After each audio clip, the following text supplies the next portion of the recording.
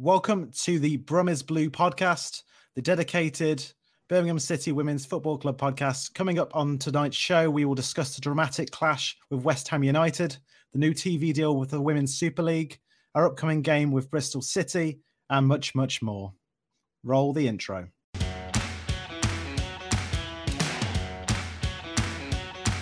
Birmingham City have taken the lead.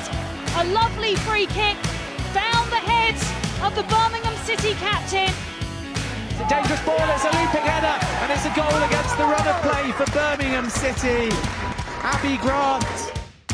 It's a lovely finish into the top corner. Guided in by Lucy Whip. Just gently lofted out to the reach of the keeper. Might be another chance for another goal. Cracking save by Hampton. Welcome one and all. Before we get started, if you're new to the show, don't forget to subscribe on YouTube. And if you prefer the audio-only version, you can find us on Spotify, Amazon Music, and everywhere else you can find podcasts.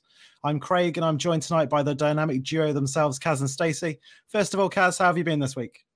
Yeah, not too bad, mate. Not too bad. Bit tired, but I'm all right. That's good to hear. Stacey, what about you? Good week? Yeah, same old, ain't it?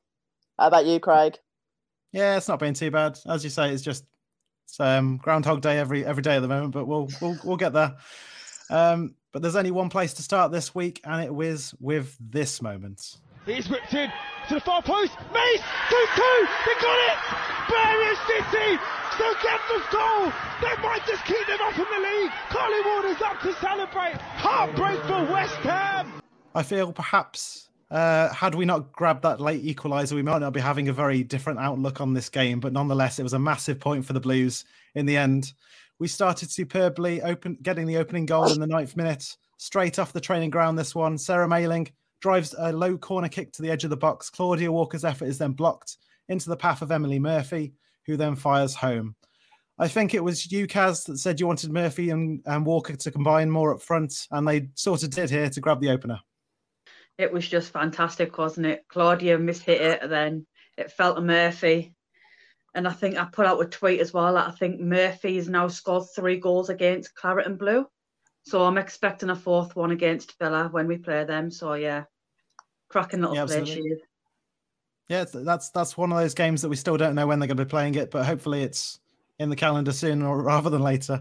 We looked really good, as I mentioned, in the first half, playing the ball around well and getting further chances for Oisha Littlejohn and Jamie Lee Napier that both went the wrong side of the woodwork.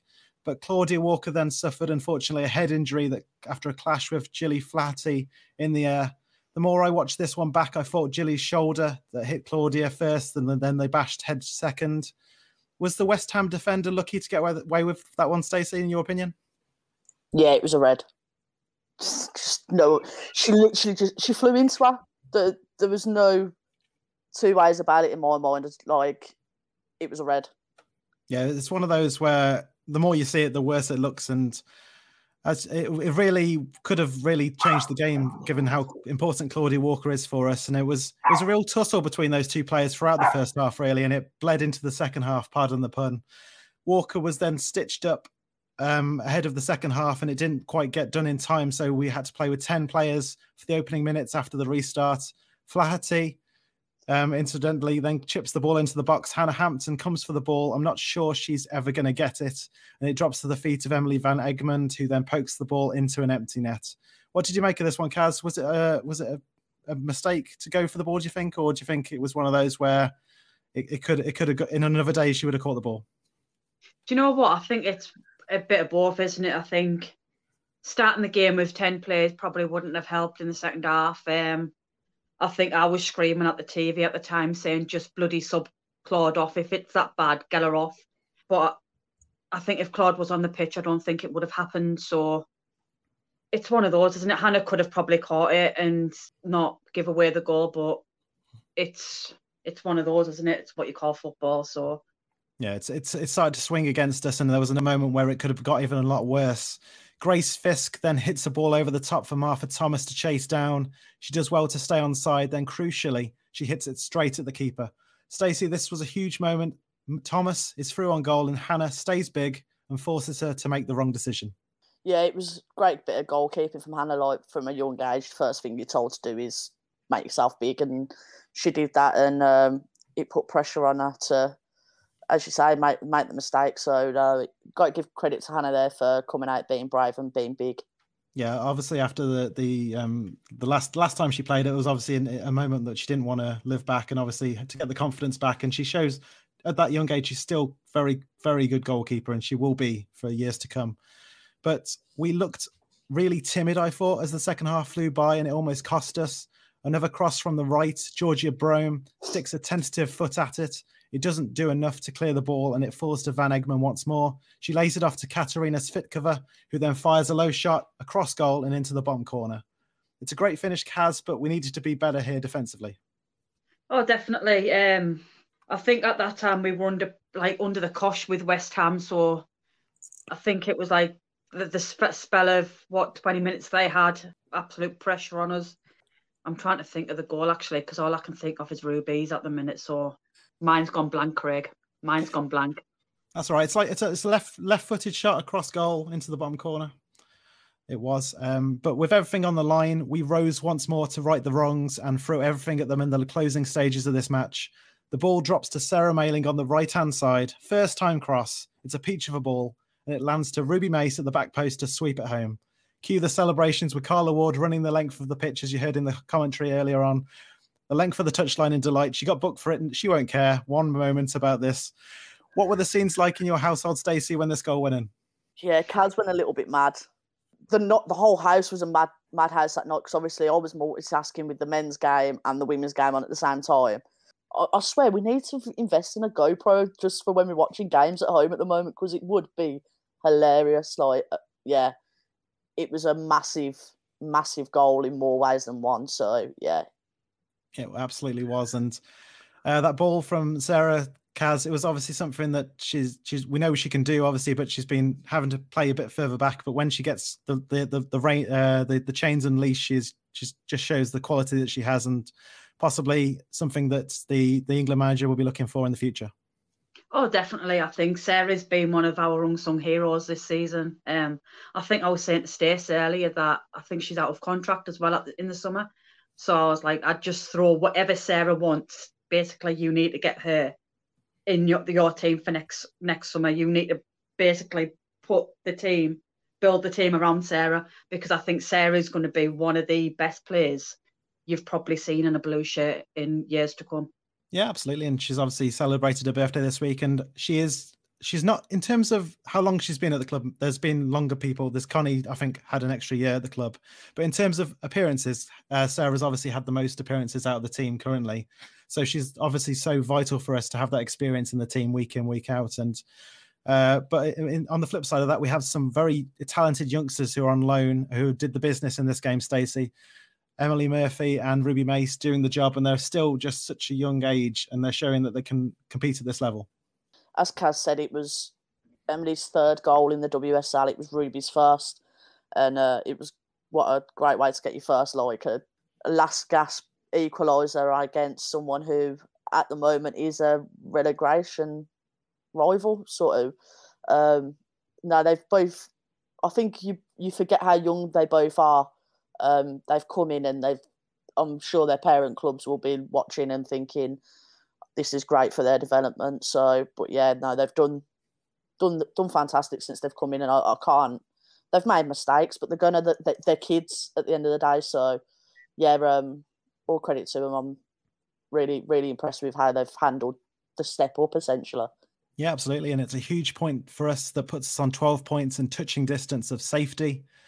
Off the pitch, it's been another busy week for Birmingham City. It was announced by the club earlier today that Sunday's fixture will be at Damson Park. The reason for why our home ground is now suitable again, despite having not played our last 3 home matches, is still unknown. But it's a huge positive ahead of Sunday's game. The lack of transparency over why it happened annoyed us at the time, and now the decision has been reversed. It's equally confusing, right, Stacey? As you said, it's the lack of transparency that I think annoys everyone.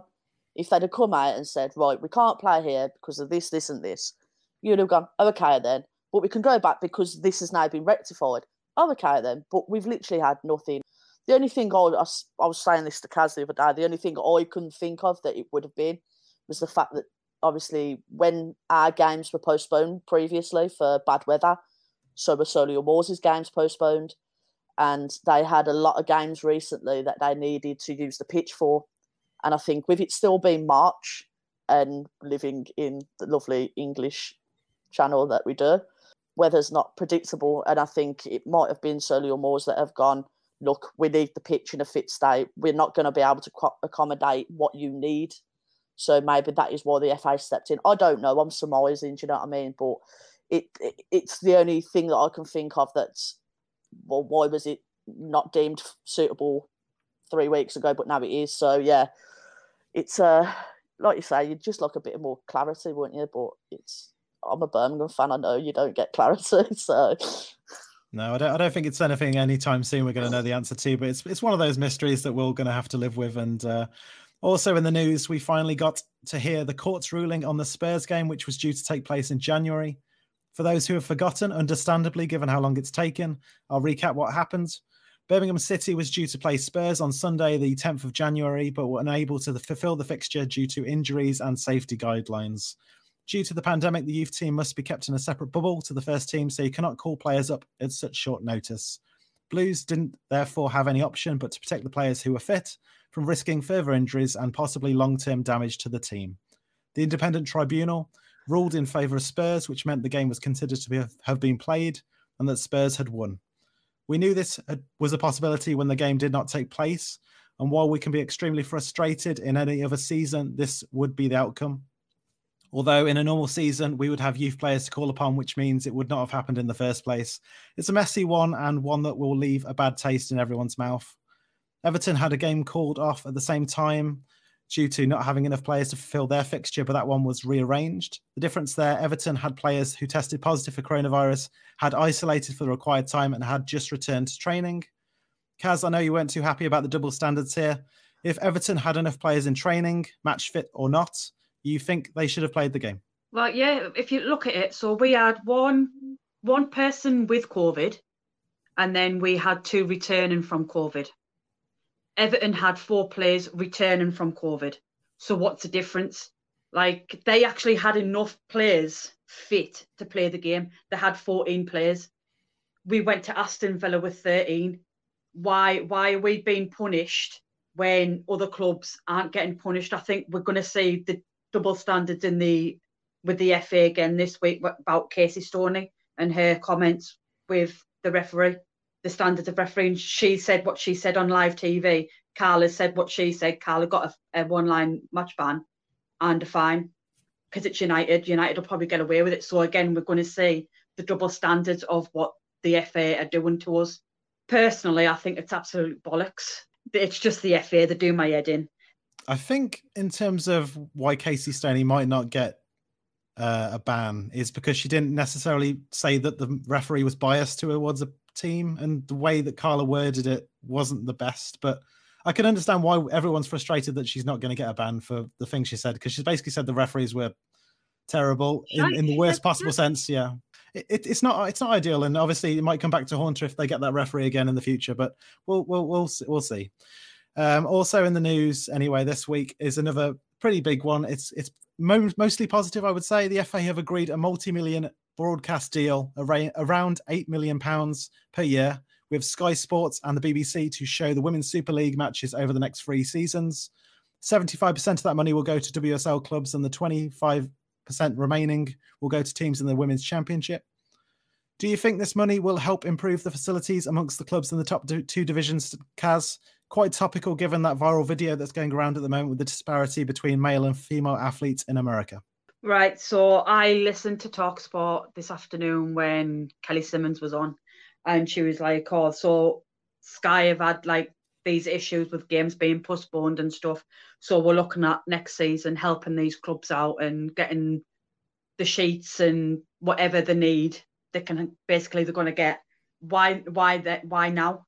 Why not have done this a few years back when we were getting more internationals into our league? And like, we all know what dams and parks like in the winter. It's terrible. We've seen that firsthand this season. But yeah, as the money wise, I think it's going to be a fantastic addition for the clubs that are struggling. I don't think any of the bigger clubs need any more money thrown at them. But I think somebody put a tweet out earlier about the fans, like the original fans that have been watching these teams for like day one. I think they're going to be punished by the one about 6 o'clock kickoffs on a Saturday night and stuff like that. You don't want your kids going to a like late game like that on when they want it to be a family oriented game. But I can see the positives, I can see the negatives, and you've also got families that can't afford Sky. And if you're a Man City fan or a United fan and you can't afford that, then it's them fans that are getting punished as well. But I can see why everybody's saying it's a big thing, like Sky. Do you know, it'd be fantastic to watch it on Sky. Like, it's fantastic we get to watch it on BT, but I just think, is it going to ruin what we've already got? You mentioned the times that the games might be shown on television, and these are the proposed dates that they suggested. So on Friday night would be the fourth pick of games, so it would be the fourth most important game on a Friday. Will be at 6:30. On Saturday at lunchtime, that will be the second most popular game at 11:30 a.m. Sunday, the first pick game would be on at 12:30 at lunchtime, and the third pick of the weekend will be at 6:30 on a Sunday evening. So, will the early and late kickoffs affect attendances, in your opinion, Stacey, as Kaz alluded to? Yeah, because obviously, getting up for a 11:30, like anyone that's gone to an away game ever in their life will tell you the worst thing about football is early kickoffs. So going for a midday game anywhere as an away fan is a nightmare. When it's the men's team, you have coaches put on most men's away games. So it's a bit different. You can kind of, get here. But for people who travel the country to watch their team, for us to say, if we've got, I don't know, Man United. Durham. Durham. If Durham get promoted and we've got Durham, that's a 3.5 hour car journey. For a 11:30 kickoff, say you've got to be there an hour beforehand, because let's be fair, get in there. So you're going to be leaving at I can't even bother to work out my brains. 5 o'clock in the morning. Yeah, as most Birmingham City ladies fans will know, with Kaz, we'd be leaving at 3 o'clock in the morning because it's Kaz. I like to get there early. So I think it will have an effect. Obviously, you've then got your half-6 kickoff on a Sunday night. Again, if we was at Durham, kick-off 6:30, so you're looking at 9 o'clock by the time you're possibly leaving. Then you've got 3.5 hours back and the kids have got school in the morning. So it's, on one hand, I can see the positives from it. Like, the money's going to be great, the exposure for a bigger audience and wider audience and worldwide audiences. But for, like Kaz said, the fans that have been there from a Sunday in literally all types of weathers, with people borrowing kits off men's teams and things like that, I think you are going to lose a part of that with what's happened. And that's just, it's football moving on, but it's going to be a shame for some people, I think. Yeah, absolutely. And Martha is asking a question. She asks, will the matches still be on the FA Player too? The matches that won't be selected for Sky and BBC will be on FA Player. So the 5th and 6th match of every week will be shown on the FA Player. The highlights will likely be on the FA Player still afterwards, I imagine, but they haven't specified that, I don't think, either. And Martha also goes on to say, the clubs and teams will lose the young supporters from girls' academies and grassroots, as they won't be able to attend the differing times. Yes, that's probably likely. Obviously, 1-2 play matches as well, they'll be affected as well. So yeah, there is a lot of drawbacks to the new system, but obviously, money is the thing that they're most important about at the moment to protect the longevity of the league, I guess they could say. I still don't see why we can't have a summer league now that Sky have got involved as well. Because let's be fair, a lot of football fans, if there's a male game on BT Sport while there's a women's game on Sky Sports, 90% of male fans are going to turn over and watch BT Sport.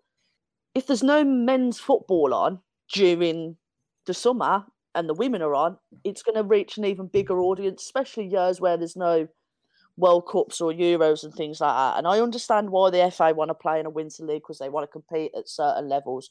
But let's be fair, it hasn't worked in the last few years, has it?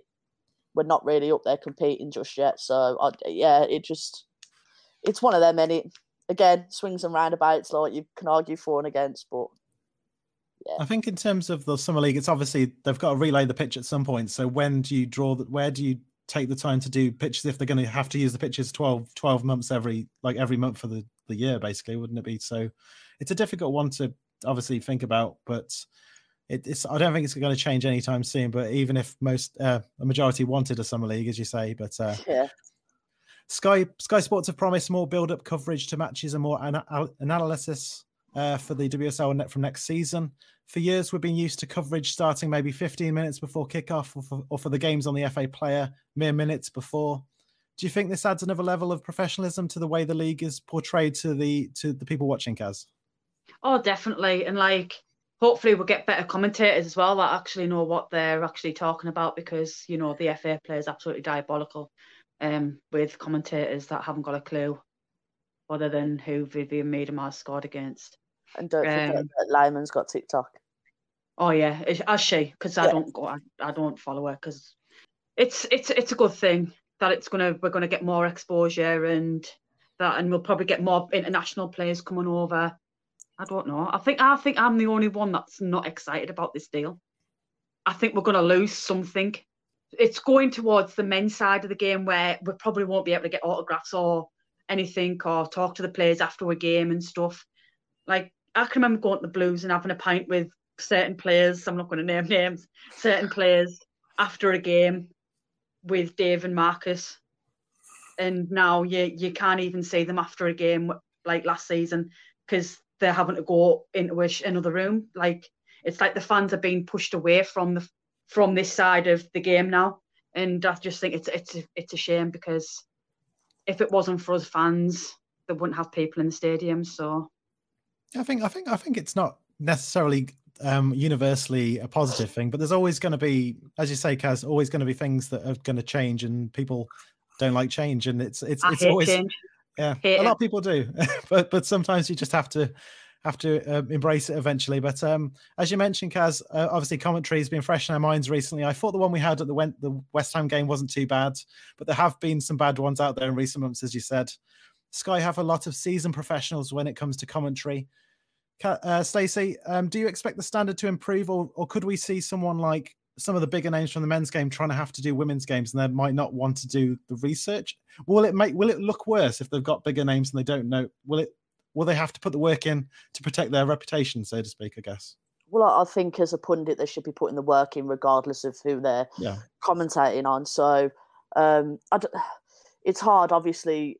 Are they going to keep the studios in the same setup as they do with the men? So you've got your pundits in for this game and they are there then for that day. And but I do think the level of professionalism, we always talk about that in World Cups gone past. I think Dion Dublin did it for BBC, and no one batted an eyelid at that. So he's one. So you've got in the men's game, you've got Alex Scott, great professional in the women's game, and I tell you what, she's an absolute beast when it comes to doing the punditry on the men's side of it. She goes away and she does her job. Basically, she does what she has to do. Karen Carney, the same.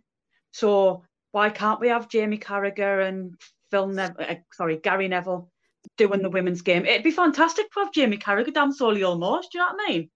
Get that happening. I'm all for Sky being there, but until that happens, I'm not happy about it. Are we going to get Jim White with his tie going live to Damson Park for transfer deadline day? Could you imagine? That might be a thing no one's thought of. We might be getting transfer deadline day, 24-hour coverage. Jeff Sterling on a Saturday, man. We're off to Damson Park. Yeah, as you say, it's Jeff Sterling going live to our game. As well. Chris Kamara at Damson Park. I didn't see it, Jeff. I'm all here for that. There's things that people haven't thought of that we might get, which is nice. Nice way of thinking about it. But hopefully, as we're alluding to, hopefully it's a start of something special, and not like that time that Sky Sports cut the coverage of a certain FA Cup final short to show the Football League playoff build-up, which we won't mention involved us in 2012. But that's a long time ago. 9 years is a long time to change, and they've probably got better people in at the job now than they did. So let's hope it's a positive future. So next up for Birmingham City is Bristol City. It's a huge game in the relegation scrap at the bottom of the WSL. Bristol City secured a respectable 1-1 draw with Tottenham Hotspur at the weekend to move back off the bottom of the table. I personally believe 15 points will be enough for survival this season, and a win for us at the weekend would get us there. Do you expect it to be a cagey affair, Kaz, especially with what's at stake? Definitely. Me and Stacey were on about this earlier. Like, it's a shame we aren't allowed to go, because I think that we could literally have that place rocking on Sunday. Yeah, it's definitely a biggie, isn't it? Like, how you meant to cope with Ebony Salmon and Charlie Wellens. I just hope Charlie doesn't come back to haunt us with the winning goal. We all know she's capable of scoring goals because we've seen it firsthand. I think, yeah, it's a hard one, isn't it? Because, like, I really don't want Bristol to get relegated, but I also don't want us to get relegated. I will be inconsolable if we get relegated. So, yeah, it's a big one. And, you know, I'm behind the girls and I back Carla, whatever team she puts out. Yeah, as you say, it's so nerve-wracking, isn't it? It's like there's nothing we can physically do about Sunday, and it's like we return to Damson Park on Sunday in a game which will bring back memories of last season and the defeat to Bristol City, which spelled the end for manager Marta Tejedor. I keep thinking I'm not going to keep using her name, but it keeps cropping up anyway. But Stacey, do you think that defeat will inspire the team to do better this time around? 10 of the matchday squad that game remain at the club. I think they won't be thinking about that game, to be quite honest with you. I think they'll probably be thinking when we played them at the beginning of the season, or whenever we played them, because let's be fair, we've all lost track of time now. When we beat them 4-0, if we're capable of beating them 4-0 10 months ago, why even think about the 1-0 defeat back what feels like 100 years ago, when we was last allowed in to support the team? So Kaz is like, oh, I wish we was there. But last time we was there, it didn't do us any good, did it? So now we're not there. And I nearly got banned for life, so it's all okay. Well, to be fair, you nearly got banned for life and you ain't been back since, so... No. But yeah, come on. We've got a team who's playing for a manager this year. We've got a better manager.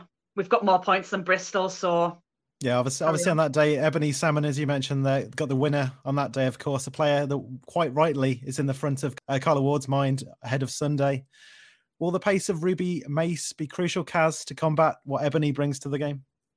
Oh, definitely. I think no matter who is in our back four come Sunday, I think they've got to be on their game, because she can work magic, can't she? You've seen it this season when Bristol have been playing absolutely pants, and she comes up from a goal from nowhere, and the girl can change a game. And I really can't believe Manchester United let her go, because for me, she's probably one of the best young strikers in our league. And I think Casey Stoney now will be kicking herself, because if I was Carla Ward now and if she's out of contract, I'd be looking at her and thinking she'd be fantastic in this league for our team. I think she's a cracking little player. I think I would personally get somebody man marking her, or woman marking it, before anybody gets political.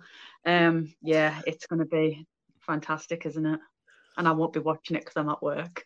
Matt Beard has come in at Bristol and has really hit the ground running. We know he's the sort of manager who will pick the players up and give them renewed confidence, similar to what Carla has done in many ways at Birmingham.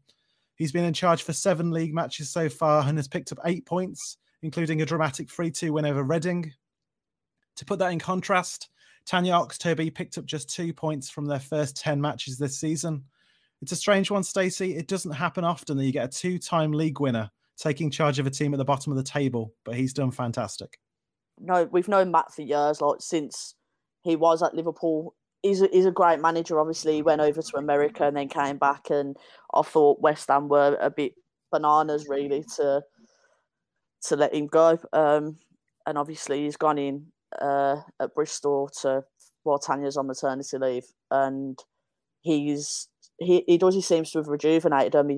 I feel like he's took him back to basics and basically looked at Ebony and gone, oh, well, you're our main threat, so here's what we're going to do. We're going to defend well and get the ball to you, and then you're going to put the ball into the back of the net.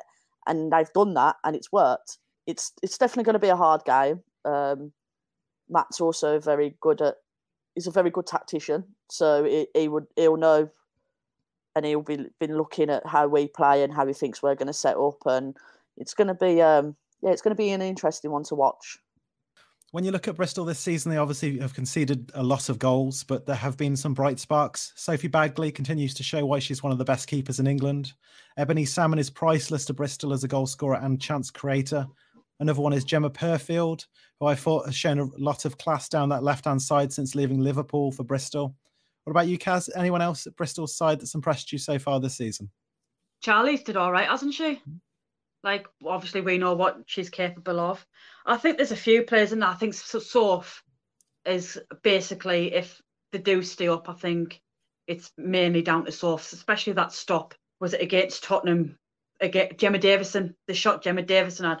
Bloody hell! If that was like Ellie Roebuck, people would be talking about that for weeks to come. Do you know what I mean? Do you know what? It's a good time for a Bristol fan because they're getting to actually see what their team's capable of now. We know from experience how good someone like Meg Sargent can be at centre-back, and to have her out for the whole season is a massive blow for Bristol. I don't know how you feel, Stacey, but I feel Bristol might have had a much better goal difference had Meg been available for them this season. It's no secret that me and Kaz are fans of Meg's, but it's been evident for me with Bristol's defence this season of how much she's a leader and an organiser in the back. And obviously when she played for us, it was her and Aoife in the middle. For us was a cracking combination sort of thing. So, I do feel like they've missed her. She's not the only key player that they've had out and stuff. So they have had a bad time of injuries and things like that. So, but I do think they've missed Megs massively. And when she's back to full fitness, I think she'll hit the ground running again for sure.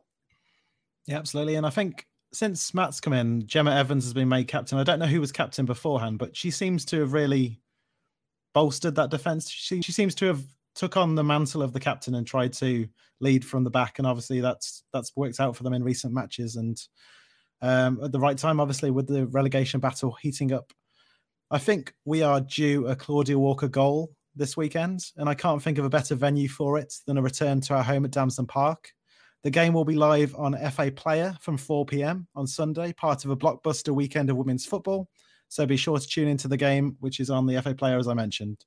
Before we go this week, we have just enough time to answer our listeners' questions. So if you have anything you'd like to ask, drop it in the chat now. And if you are listening to the audio-only version, send us your questions to @BrumIsBlue on social media ahead of our next episode. While we wait for the more questions to come in, we have one here from Anonymous. In honour of our 101st episode, what would you like to put into a Women's Football Room 101? We'll start with you, Kaz. There's a few stuff you could easily put in that, isn't there? Like commentators, I'd probably put commentators in that haven't got a bloody clue because they do my head in. So yeah, commentators that haven't got a clue. Okay, unprepared commentators are in Room 101. What about you, Stacey? Again, I think we could sit here and probably do a show on this, just this alone. Mine would probably be, do you know when people on social media compare the women's game to the men's game? But as in, but they couldn't even beat an under-11s boys team, and it's like, you're missing the point. Like, you're completely and utterly missing the point. Yeah, it annoys me. That is what I'd put in the thing. It's a good choice. Yeah. I don't know if this is actually controversial now, but I would remove the minimum requirements for gaining promotion to the Women's Super League. I want to see the teams that win the Women's Championship go up on sporting merit. The most recent example is Doncaster Bells, who won the league and then got relegated. That shouldn't happen. You shouldn't have a team who's capable of winning a league then getting relegated. It's just madness. So I'd put that in Sunderland, yeah. Sunderland as well. Yep. Yeah, I'd agree. We've got a question here from Chris. He would like to know, looking at each of the players whose contracts are expiring this season, who do you think will be offered a new contract? I think if they've got money, Chris, they'll offer a contract to everyone in the team at the moment, but it's a case of who will accept a contract is probably more the better question. But Kaz, do you want to go first? So I've got a couple. I do have a couple. So I'd say Sarah Malin would be top of my priority. You've got to give Claude and even a new talk about contracts with Claude, because without her goals this season, we would be rock bottom. Hannah, I can't see Hannah staying because obviously she wants to be England's number one, and she'd probably get looked at if she went to a Man City or a United or. Does she play though if she goes somewhere like that? That would be the probably not. But you'd still get in the team, wouldn't you? Come on, let's be honest. Did I say Sarah Malin? Yeah, you started with Sarah. You had a long soliloquy about Sarah. Okay, Sarah, Claudia, Hannah. Right, and there's probably one more, but it all depends what she wants to do after she's did a degree. And as she has said. Yeah. Yeah. Yeah, I like Harriet. I think everyone does. I'd be gutted if we can't say bye to her if she like hangs her boots up now, like after the season. Yeah, I think everyone would be sad if we don't get to say goodbye to some of the people, especially Kaz, as you say. Stace, anyone who Kaz hasn't mentioned you want to name? Or no, as you said, I think you can't even be thinking about contracts until we know what the budget is, and you're not probably going to find out what the budget is until we know if the men are going to survive, and it's all up in the air. But me and Kaz was actually having a conversation about this the other day, and I think we decided there was only 2 players in the current squad that we probably wouldn't offer new contracts to, which I'm not going to say who, obviously, because I'm not that evil. But yeah, so yeah, 2 players that we wouldn't give contract to. So so Frev, the answer to your question is, I'll tell you next time I see you who the 2, because I'm not putting it out there.